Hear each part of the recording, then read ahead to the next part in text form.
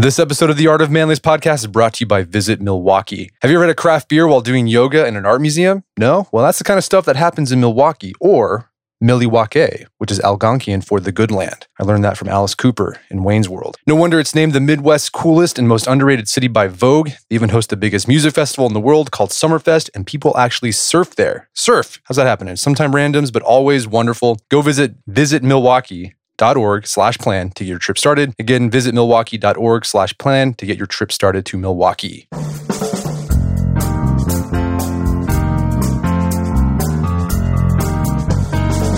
Brett McKay here, and welcome to another edition of the Art of Manliness podcast. Now, when you think about wit, what comes to mind? Someone who's quick with a funny remark? My guest today says that while humor is one part of wit, it's really better thought of in a broader way, as a kind of improvisational intelligence. His name is James Geary, and he's the author of the book Wit's End, What Wit Is, How It Works, and Why We Need It. Today on the show, we discuss all things witty. We begin our conversation describing the nature of wit and how it's linked to one's all-around sense of resourcefulness. James then makes the case that instead of getting our contempt, puns should actually be praised as sophisticated forms of wit. We then dig into what fencing, as the sport of fencing, not putting in fence in your backyard, and jazz can teach us about the role of improvisation in wit and why we need wit more than ever in these days, and what you can do to start being a bit more witty. After the show's over, check out our show notes at aom.is/wit. James joins me now via clearcast.io.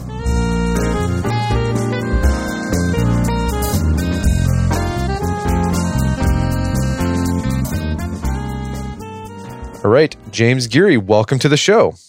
Thank you for having me. She's got a new book out, Wit's End, What Wit Is, How It Works, and Why We Need It.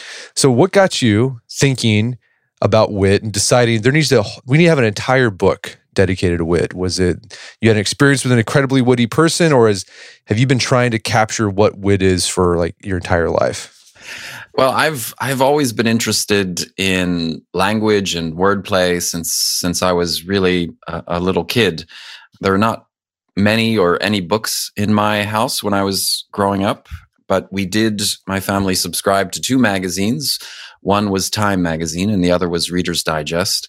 And I ended up becoming a journalist and actually working for Time magazine eventually. And Reader's Digest, that was the place where I first discovered quotable quotes, that page in the magazine in every issue where you have a collection of sayings from various celebrities and famous people. And I remember reading, when I was about 8 years old, the following quotable quotes: "The difference between a rut and a grave is the depth." And that's an aphorism. I didn't know about aphorisms when I was 8, but there was something about that saying in particular and quotable quotes in general that really fascinated me. And I just became, over the years, obsessed with that kind of use of language, very concise, funny, paradoxical, philosophical. And I ended up going on to write a couple books about aphorisms. And from there, I was led to metaphor because I was trying to figure out how aphorisms work. Aphorisms are really just short, witty, philosophical sayings, working mostly through metaphor, like the one about the rut and the grave. Those are just metaphors. And then I ultimately alighted on wit as the kind of the fundamental operating system in our brains that allows us to have these kind of witty insights and philosophical musings, and to be able to express them not just in language, but in all kinds of forms. And one of the things that the book explores is verbal. It can be intellectual. It can be visual. And I think that's the sort of the origin story for my fascination with wit. Were you afraid that by putting wit under the microscope, like you would kill it in the process? Like, people who analyze jokes, like, scholars who analyze jokes, like they make a joke unfunny by figuring out what makes a joke funny. Yeah. Not only was I afraid of that, Brett, but I actually did that. I actually, the first version of the book, the first chapters that I wrote were truly horrific and just uninteresting, not funny at all, and completely uninspiring. And I had a little crisis, actually not a little crisis, a big crisis early on when I was trying to actually write the book, where I thought, it would not be possible to write the kind of book I wanted to write because, like you say, I didn't want to write a book that completely destroyed the liveliness and the fun and the joy and the surprise of wit by analyzing it to death. And I discovered that by trying to write it in a kind of conventional, straightforward, nonfiction type treatment, that's unfortunately exactly the effect I was having. But at the time, our eldest son, was in drama school, and he mentioned to me one day that his class they were going to watch some films of Buster Keaton, a fantastic silent film star from the 1920s, and as an example of wit. And I said, "Oh, wow, that's," and I'm a huge Buster Keaton fan, and my son, our kids grew up watching Buster Keaton films. So I said, well, you should tell your teacher that I'm writing a book about wit, or I'm so far unsuccessfully writing a book about wit, and I'll be happy to come down and give a talk about that subject. And to my surprise, she agreed and invited me down. And I did this talk to my son's class. And as part of the class, we did some improv exercises that actors do. And during that afternoon that was happening, I thought, this is the way. Here I am standing in front of a group of aspiring actors who specialize in dialogue and, creating scenes. And I thought, well, this is the way I need to write the book. The chapter on witty banter and verbal wit, which I was struggling with at the time, I need to write it like a play and show, there's a classic journalistic dictum, show, don't tell. I can show how wit works, how verbal fireworks, witty fireworks work, rather than trying to explain it to people. And that's how I kind of alighted on the idea to write each chapter in a different style. So the chapter on verbal wit, well, actually, there's a couple. One is written in the form of a play. Another is written in the form of a rap song, lyrics to a rap hip-hop song. There's a chapter on the neuroscience of wit, how wit works in the brain, and that's written like a scientific paper.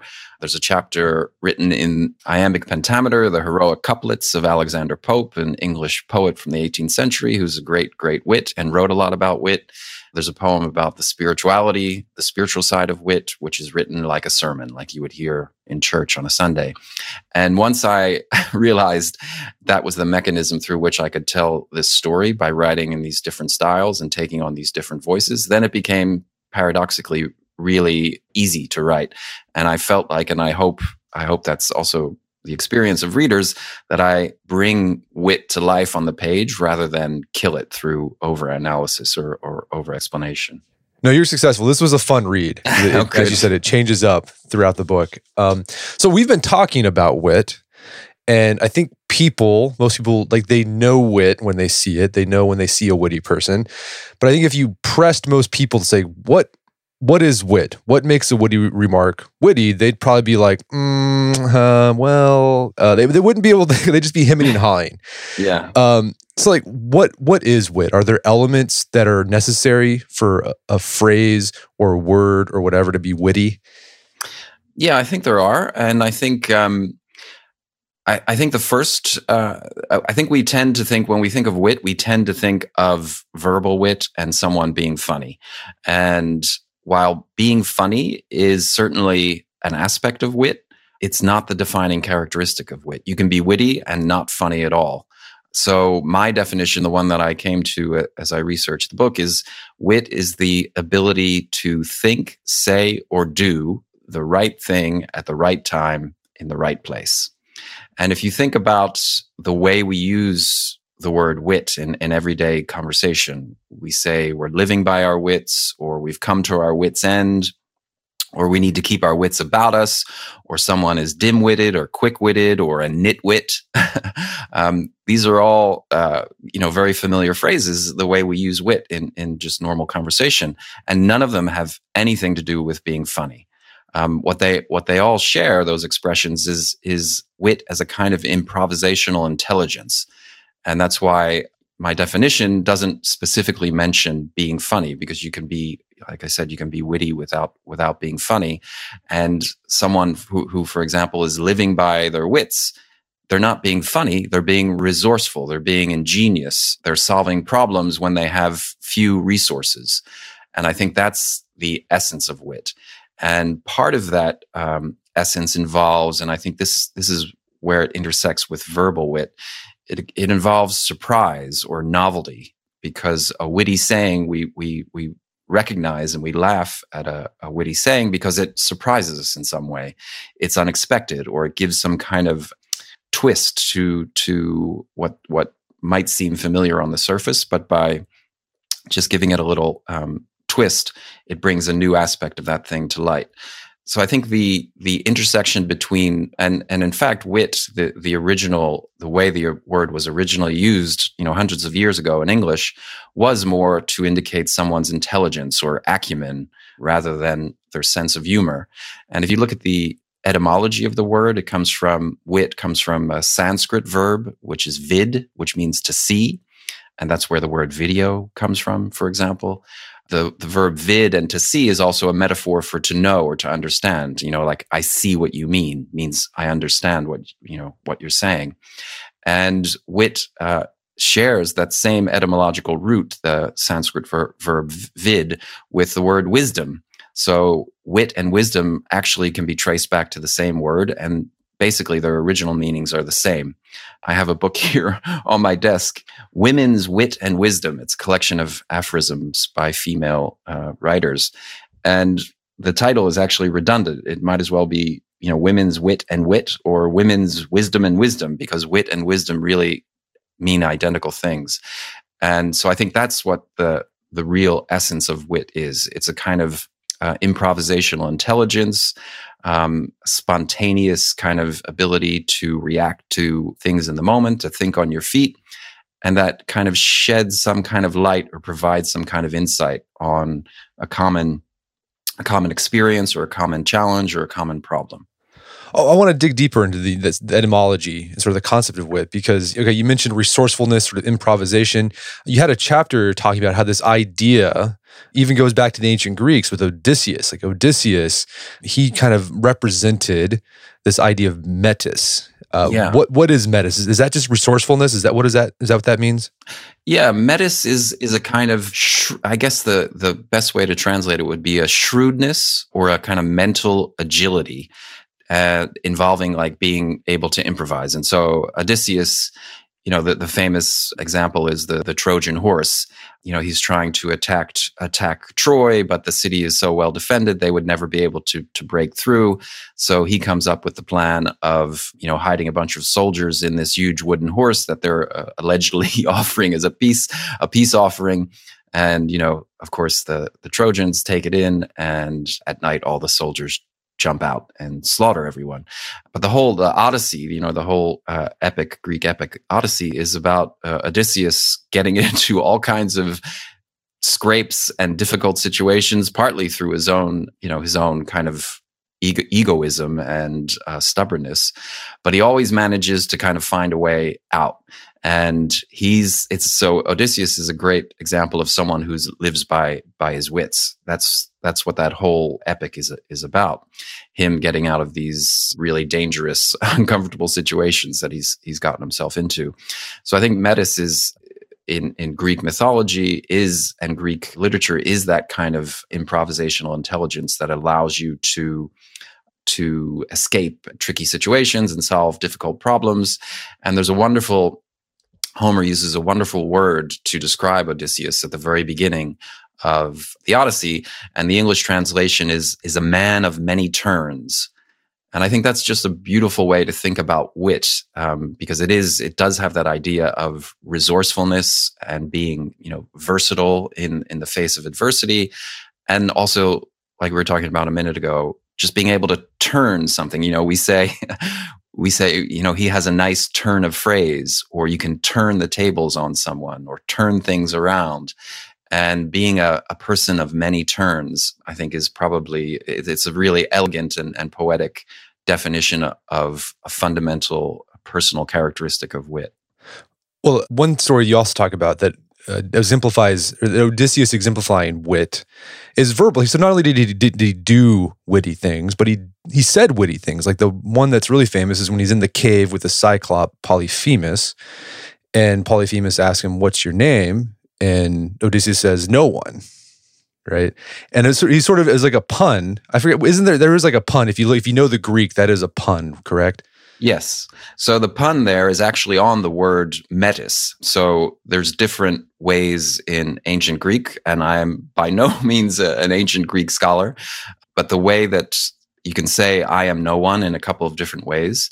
One way is involves the word metis. It's a different word from the one we've just been discussing, but it sounds exactly the same when it's said aloud, which is basically what a pun is. It's two different words that sound the same and have two different meanings.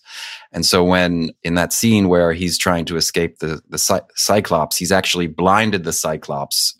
He's gotten him drunk. So, the Cyclops is kind of passed out on the sofa, and Odysseus blinds him, and so that he and his soldiers can escape from the cave that they're trapped in. And when he does that, the Cyclops screams, he says, who's done this to me? And Odysseus says, no one, I am no one. But when he says no one, it means no one, I am nobody, but it also means I am wit, because the word is metis. So Odysseus is saying two things at the same time. He's saying I am no one and I am wit. And that is another example of that kind of resourcefulness. In this case, it's a kind of cruel resourcefulness, but his life was at stake and that of his soldiers. But when he says I am wit, he's saying I am this person of many turns, and I've just turned the tables on you, Cyclops, by blinding you so that we could all escape. So I think that's a really fun way for Homer to communicate this idea of metis in action through Odysseus's story. Yeah, and so for the story goes on, when the Cyclops starts yelling out, "Oh, no one is hurting me," and all the other Cyclops are like, "Then why are you yelling?" Right, that is exactly. What's the problem? Yeah.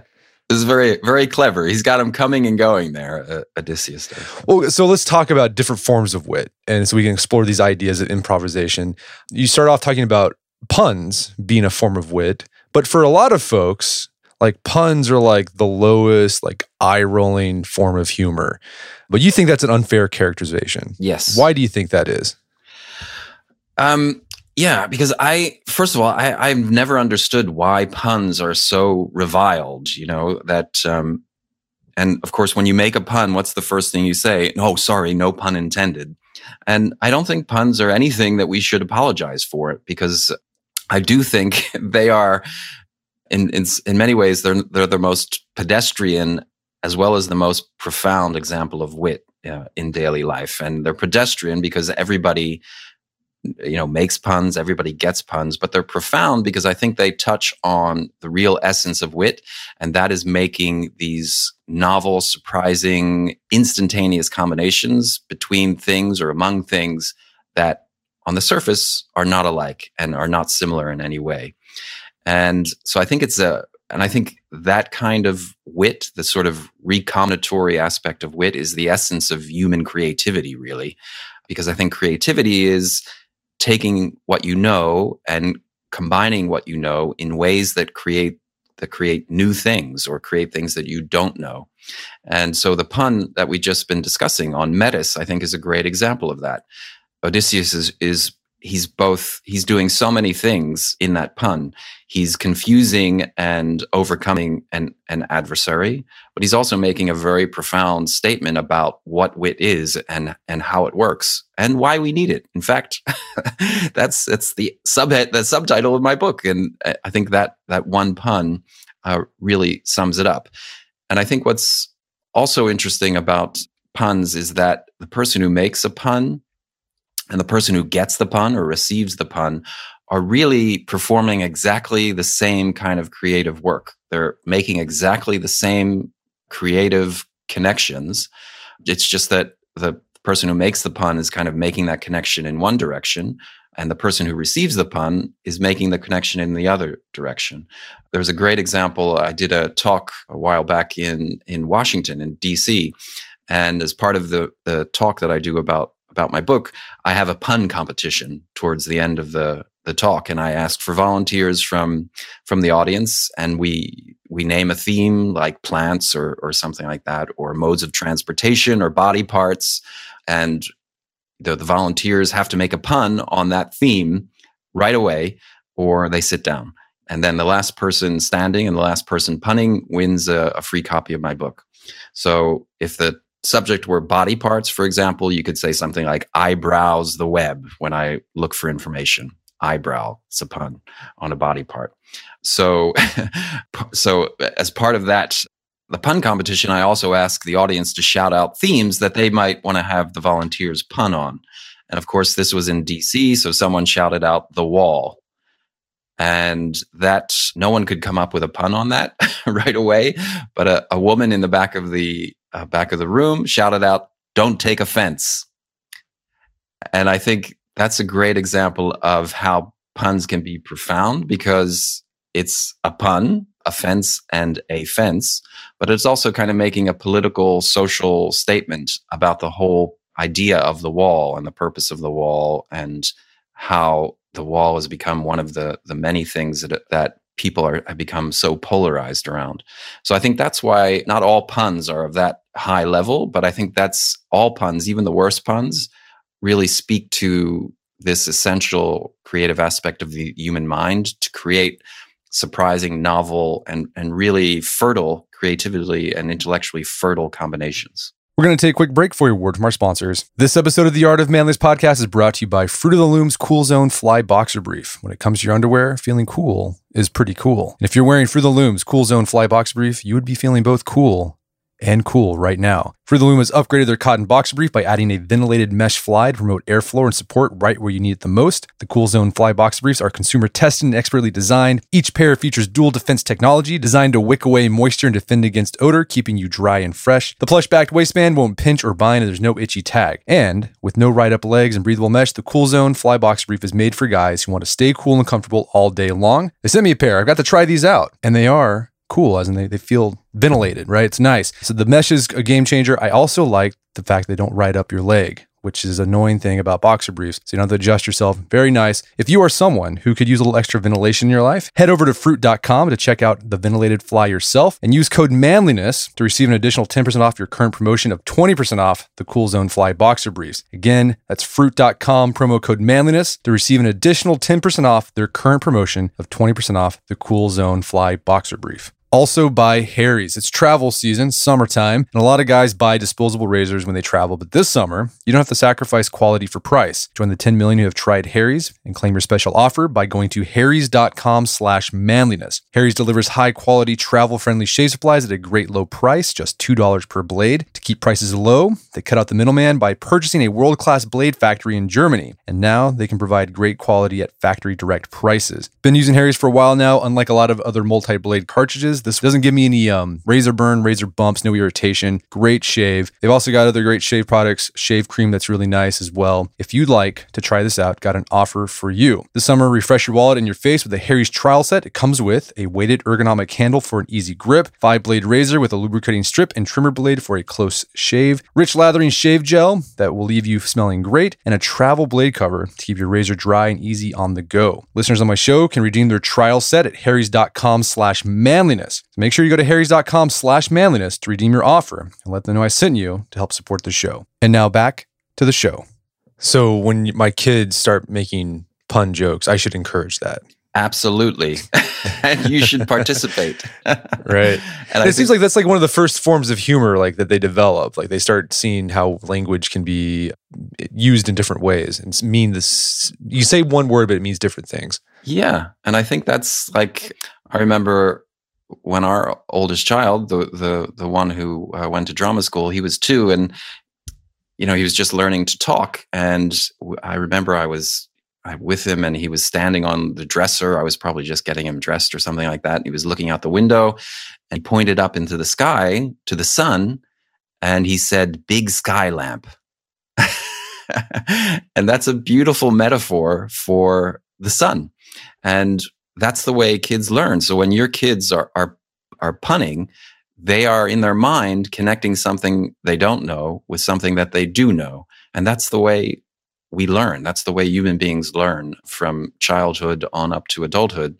And that's also the essence of metaphor. And so my son, here's another pun. My son, in talking about the sun, was comparing it to a lamp, which was something that he knew. and trying to understand what the sun was by comparing it to a lamp. And that's where he came up with big sky lamp.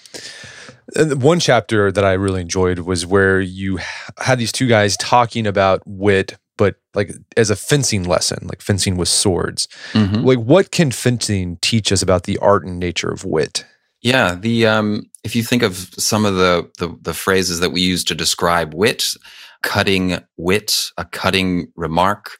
You're someone's, like a witty person has a foil, which is someone who's not as witty, who they use for to bounce their jokes off of. There's also the word in English riposte, which is actually a French word, and it's taken from fencing, and it means your reply to an attack. The same is true for the word parry. When someone attacks you and you kind of repel that attack, that's called a parry. And all those words are used when we talk about wit. I parried his criticism. Well, he insulted me, but I had a really great riposte. And those are actual fencing terms. And I noticed that, and then I just started investigating fencing. And actually, as part of my research for the book, I took fencing lessons. And what I realized is that fencing is it's a sport that involves incredible precision, and it's a very highly choreographed sport, and it happens like so fast. You can't even, like I would watch fencing competition, I wouldn't even be able to see what they were actually doing. And I think that's in so many ways analogous to the more combative forms of wit, which is, like classic example would be Groucho Marx. There's a sort of edge, another kind of fencing term. He has a sharpness and an edge to his one-liners that I think is very, very similar to fencing. And when you're arguing with someone, you're pitting your wits against someone else. It's very much like fencing, because a lot of the art of fencing is in footwork. It's in kind of preparing the ground before you strike. And I think that's true for wit as well.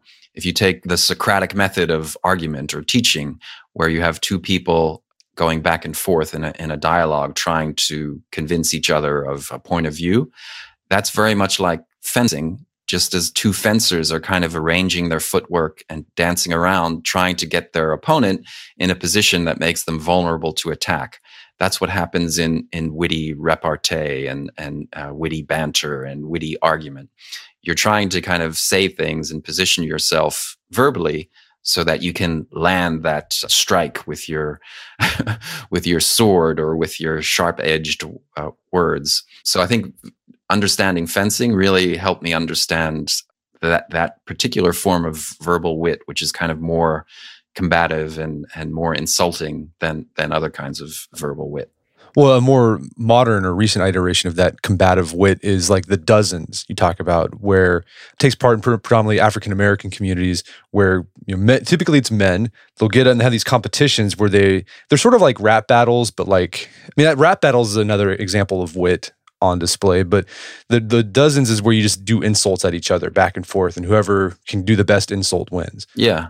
And I think rap battles can, they really do come from that history of the dozens. Like in researching the dozens, it's so fascinating. And there's such great lines. Like one I remember, the whole point of the dozens is you're insulting, your opponent, and you want to insult him or her in such an expert way that they kind of concede and quit. And one of the lines was like, you're so dumb, you think the Supreme Court is where Diana Ross plays tennis. I just think that that's such a brilliant, it's like really insulting, but it's done in such a funny way.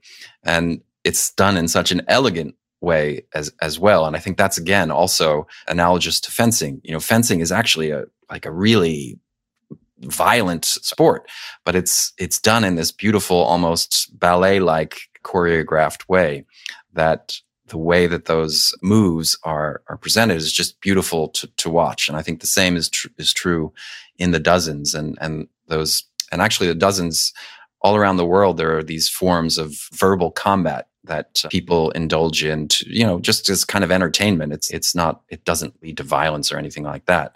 It's more just like a way to pass the time.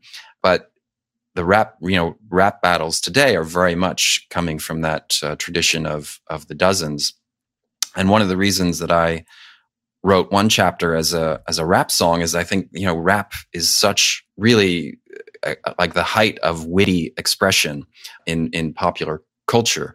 And, just, some of the lyrics of rap songs, and I'm thinking of people like J. Cole or Kendrick Lamar, I think they're just such exquisite use of language and making, social, political critique through a very elegant, but at times really, really cutting use of witty language. And I tried to emulate that in the chapter that I wrote in the style of a rap song.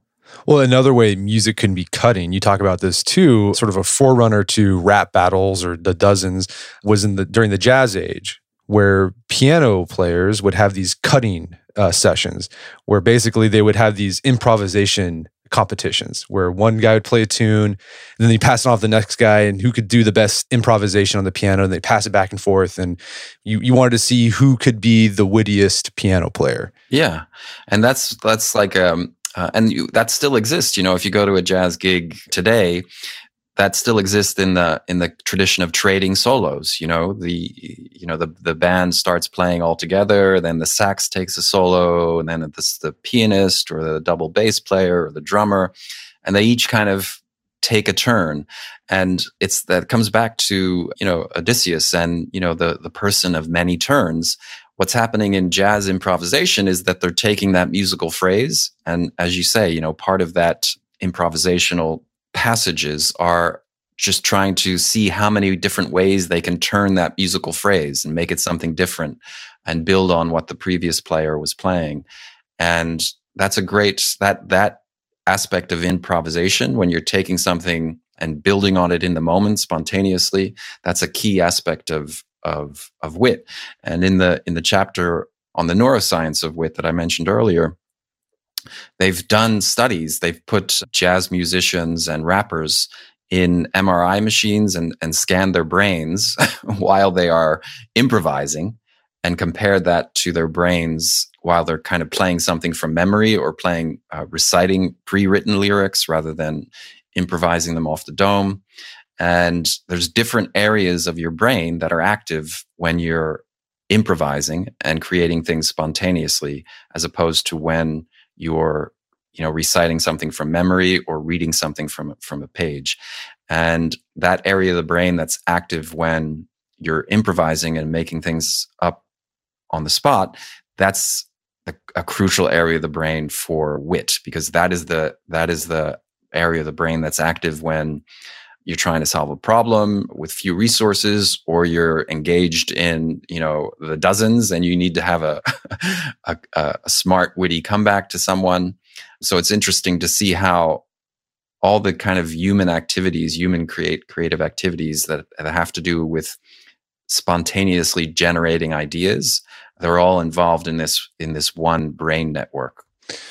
So an aspect of wit is there has to be another person to understand the witty remark, right? If you say something witty and no one gets it, like, are you actually being witty? Right? Like, that's a very relevant question for me, because I often say something that I think is funny and nobody gets it. You're right. I think, we say it's a private joke. You can have private jokes and you can laugh to yourself, laugh inwardly. But I do think wit needs witnesses. And in fact, witness is actually from that same Sanskrit verb, vid, to see, and it's related to wit and wisdom. And I think it's like the famous question, if a tree falls in the forest and no one hears it, does it make a noise? And I think in the case of wit, it probably doesn't not make a noise, because wit does require wit, like we were discussing about puns.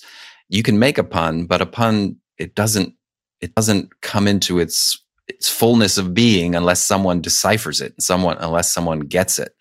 And that requires another person. And what I think is so interesting about wit is it is a collaboration between two people to create the wit, or to complete the wit. And if you think about jokes, you've got a joke and it's got different parts, and you've got the setup and you've got the punchline. But the punchline is never explicitly explained. If it is, it's a terrible joke. And, we say a person, you get it, you get the punchline. And I think that's a well-chosen verb because it does require the hearer to kind of go out and meet the teller of the joke halfway. And in many ways, like we're talking about puns, the person who hears a joke is doing exactly the same creative work as the person who's telling the joke. And the joke does not exist until it's completed in the mind of the listener, when the listener goes out and gets it. And I think that's why what's so special about wit is it does create this kind of bond. It creates this kind of intimacy because you are kind of working with someone else's mind in that moment to create the wit that happens. And I think you see that, like, why does almost every public speaker begin a speech by telling a joke? And I think it's because a witty joke, a witty remark, some kind of self-deprecating humor, it creates that kind of bond because you're inviting your audience to complete this journey with you. And that when you complete that journey, it creates this kind of almost in a positive sense, it's like you're co-conspirators. You're working together to achieve this goal, which is wit. And I think that's why it's essential that wit is it's a collective experience. It takes at least two people for something to be witty. Yeah, I think you wrote at one point in the book, it said the perfect witty expression can include so much or like mean so much because it leaves so much out. So by leaving a lot out, you force the other person to construct it in their head, which allows them to get more meaning out of the witty remark. Yeah, that's exactly it. And there's a great Polish aphorist, Stanislaw Lec.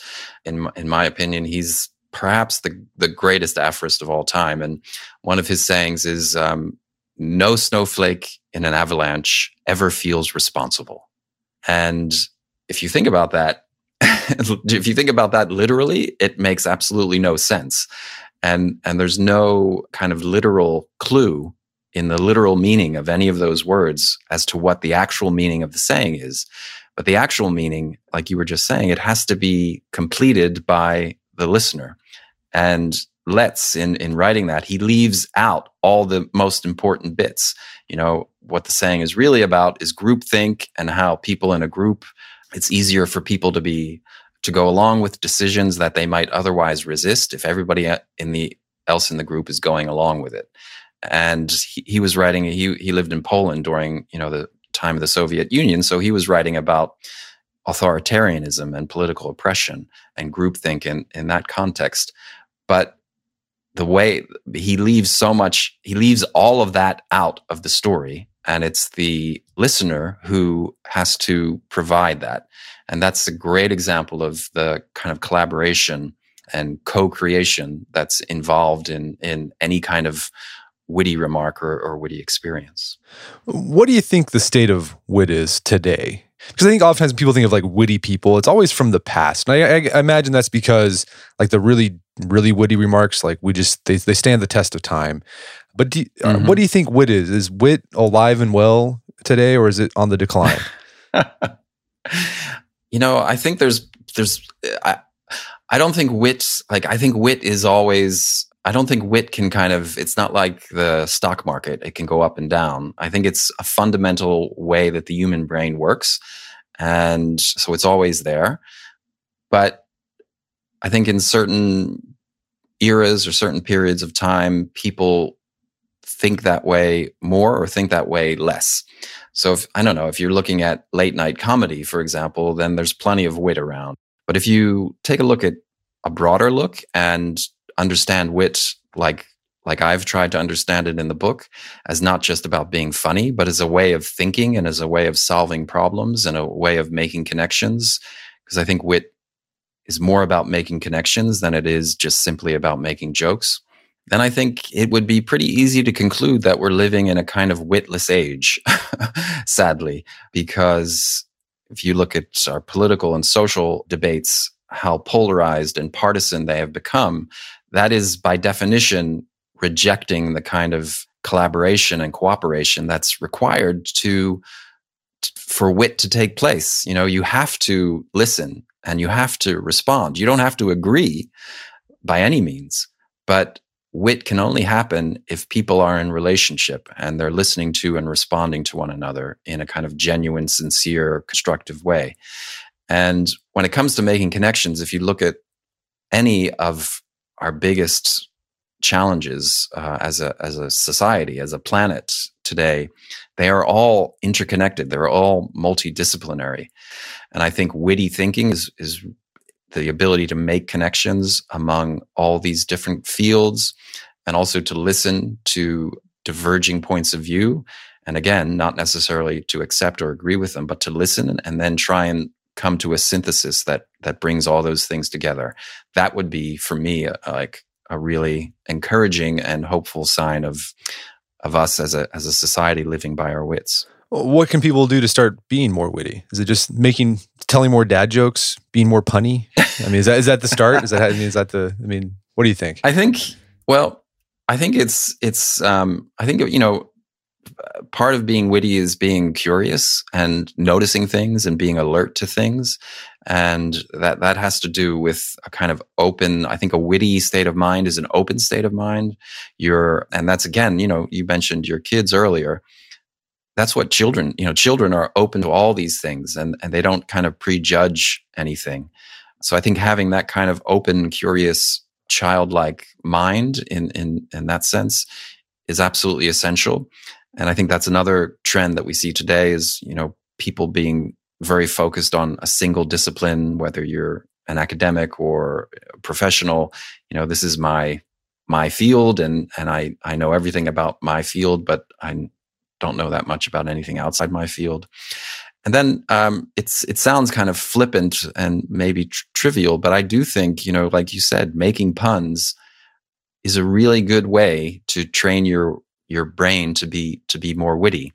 And, having like the simple pun competition with yourself or with your family or with your friends, it's really fun, but it also, the way the human brain works and the way it incorporates new experiences and new knowledge is by making different connections. The synapses in our brain, whenever we, travel to a new place or meet a new person or learn something new connections are formed in our brain. Our brain actually physically changes to incorporate this new knowledge and this new information. And when that's scientists called brain plasticity. And it's just basically means the brain's ability to react spontaneously to new information and to respond and to learn and to grow. And like I said, it may sound a little trivial or silly, but making puns, actually, that's what you're doing in your brain. It's, when you hear a good pun or you hear a good joke, it's uplifting. It really kind of perks you up. It makes you more alert. And this is also has to do with brain chemistry and, the neurochemicals that are released when we laugh or take in new information. That has a really positive effect on our brain chemistry and our ability of our minds to keep making those connections as we age. So yes, I would urge everyone to make puns, make jokes, and let your mind wander into those areas where you can feel free to make new connections and new combinations. Well, James, is there some place people can go to learn more about the book and your work? Yeah, absolutely. The book is available online, Amazon, or if you want to help out your local bookstore, IndieBound is a great way to connect with local independent booksellers online. And if people are interested in learning more about my other books or other stuff that I do, they can check out my website, which is jamesgeary.com. Well, James Geary, thanks so much for your time. It's been a pleasure. Thank you so much for having me. My guest today was James Geary. He's the author of the book Wit's End. It's available on Amazon.com and bookstores everywhere. You can also find out more information about James's work at his website, jamesgeary.com. Also, check out our show notes at aom.is/wit, where you can find links to resources where you can delve deeper into this topic.